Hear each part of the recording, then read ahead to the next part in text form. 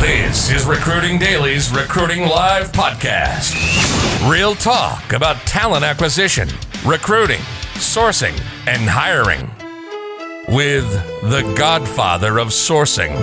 And now, welcome to Shally's Alley. With your host, the legend of legends, the big bahumi, the salt in your shaker, Shally Steckerl. So, how do you grow the efficiency and optimize your recruitment and sourcing process? That's a big question. There's a lot to it, but let me start with just giving you 10 things that you can do. We'll call it bullet points. You can implement talent pipelining. That's where you start being a little bit more predictive instead of prescriptive about your sourcing. So you know that you're going to hire lots of salespeople and you start building a pipeline of salespeople. Number 2, you can improve your brand. Higher brand recognition means more inbound candidates and higher quality inbound candidates and less friction in the process, less pushing the wheel up the hill kind of. You can improve engagement. That's different than branding. That's improving the conversation between the candidates and improving responses, improving the deliverability of your emails so that you get more responses from your outreach. You can also increase operational efficiency. That's where you reduce friction in the process. I'm going to come back and tell you a story about that. And you can also look to increase the speed of hire, how you can recruit and source faster. That can be done through tools and automation. That can be done procedurally. That could be done through outsourcing some tasks or eliminating tasks.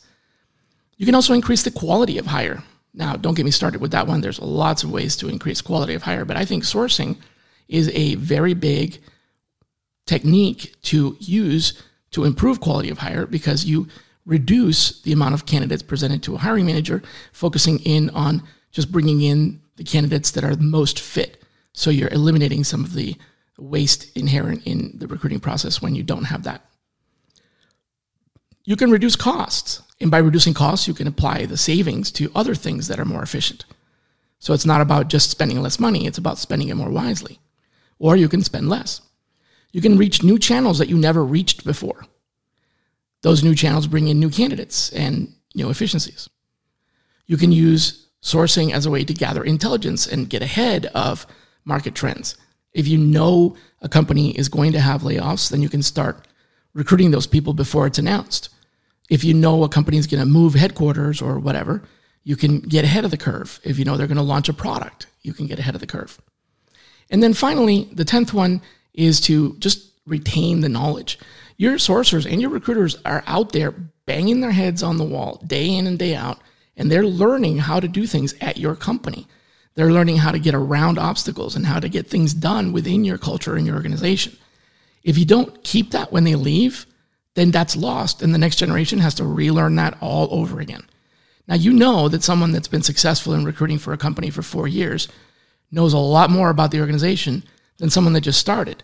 You know this because a lot of times you get the rookie and put him in with the senior recruiter and say, hey, learn from them. But there's no system to capture this. There's no way to retain this knowledge in most organizations. So simply building that knowledge retention mechanism is another way. Now, I said I was going to come back to a story on operational efficiency because I just kind of left that hanging out there. There's a lot of ways you can improve operational efficiency, but here's one that I found when I was doing a diagnostic for one of our clients. Part of our process when we start out is we do a full diagnostic that essentially asks the question, where are you now? Because they want us to help them get to where they want to go. They have a strategy. They have a destination they want to go to, whether that is improve quality, reduce cost, improve efficiency, whatever it is. They have goals. Either they want to centralize their recruiting, or they want to integrate recruiting and sourcing together, or they want to improve capabilities, or institutionalize sourcing, proactive sourcing or pipelining, or they're responding to globalization pressures, whatever their reason for calling us. So we first start with just simply diagnosing where they are, because quite frankly, you cannot get there if you don't know where here is. To get from here to there, the first part of it is where is here. We can help your organization bridge that gap from here to there, but only when we know where we're starting. So that's the first step. Now, in this particular example, the diagnostic discovered through this process that we discovered that the organization did not have a very, let's just say, they did not adhere to an intake meeting process when recruiters took on new requisitions. They thought they had one, but after we did the diagnostic and did some of the interviews, we discovered that most recruiters didn't use the prescribed recruiting intake form or intake meeting questionnaire. In fact, some recruiters didn't use anything at all, didn't even have an intake, and others had their own completely separate. What was happening as a result of not having a full or a thorough or even an adequate intake was that recruiters were sending resumes to hiring managers that were just not a fit. They were basically using the rec as their order. They were using what's on the requisition as their keywords and search terms. They were finding candidates that matched on paper what's on the requisition. But the hiring manager would say, no, that's not what I want. Why can't you find what I'm looking for? That's not what I want. And they weren't providing any more feedback because they were getting frustrated. So the hiring managers kept complaining, the recruiters don't send me enough resumes. That was the feedback the leadership was hearing. Hiring managers saying, not enough resumes. Well, when we asked the recruiters what their problem was or what they complained about, they said no feedback from hiring managers. This is like two ships passing each other in the dark, going in opposite directions. The hiring managers want more resumes, and the recruiters don't know what kind of resumes to send. So they're like, sure, we'll send you more, but we don't know what kind. So we're just going to give you more garbage. Not intentionally, but we don't know where to aim. So paradoxically, the answer in this particular case was to reduce the number of candidates that were sent to the hiring managers. And to do that, we needed to improve the intake and be consistent about it and ask better questions and drill down on things like all the must-haves. Rather than assuming that the requirements are all set in stone, the process includes asking questions about whether or not those requirements really truly are requirements. Do they really need to have 10 years of experience in a technique or a software that has only existed for 5 years? Now, I can get into a whole dissertation on why hiring managers do that, but at the end of the day, we all know that there are things in the requirements that are really nice to have that would elevate a candidate to the top of the list, but if eliminated from the requirements, would not make the job, not matched to that particular person. So you need to get down to that. So the intake process and consistency and, asking the right kinds of questions in this particular case helped hiring managers feel like they were getting better candidates because they were getting fewer, more matched candidates.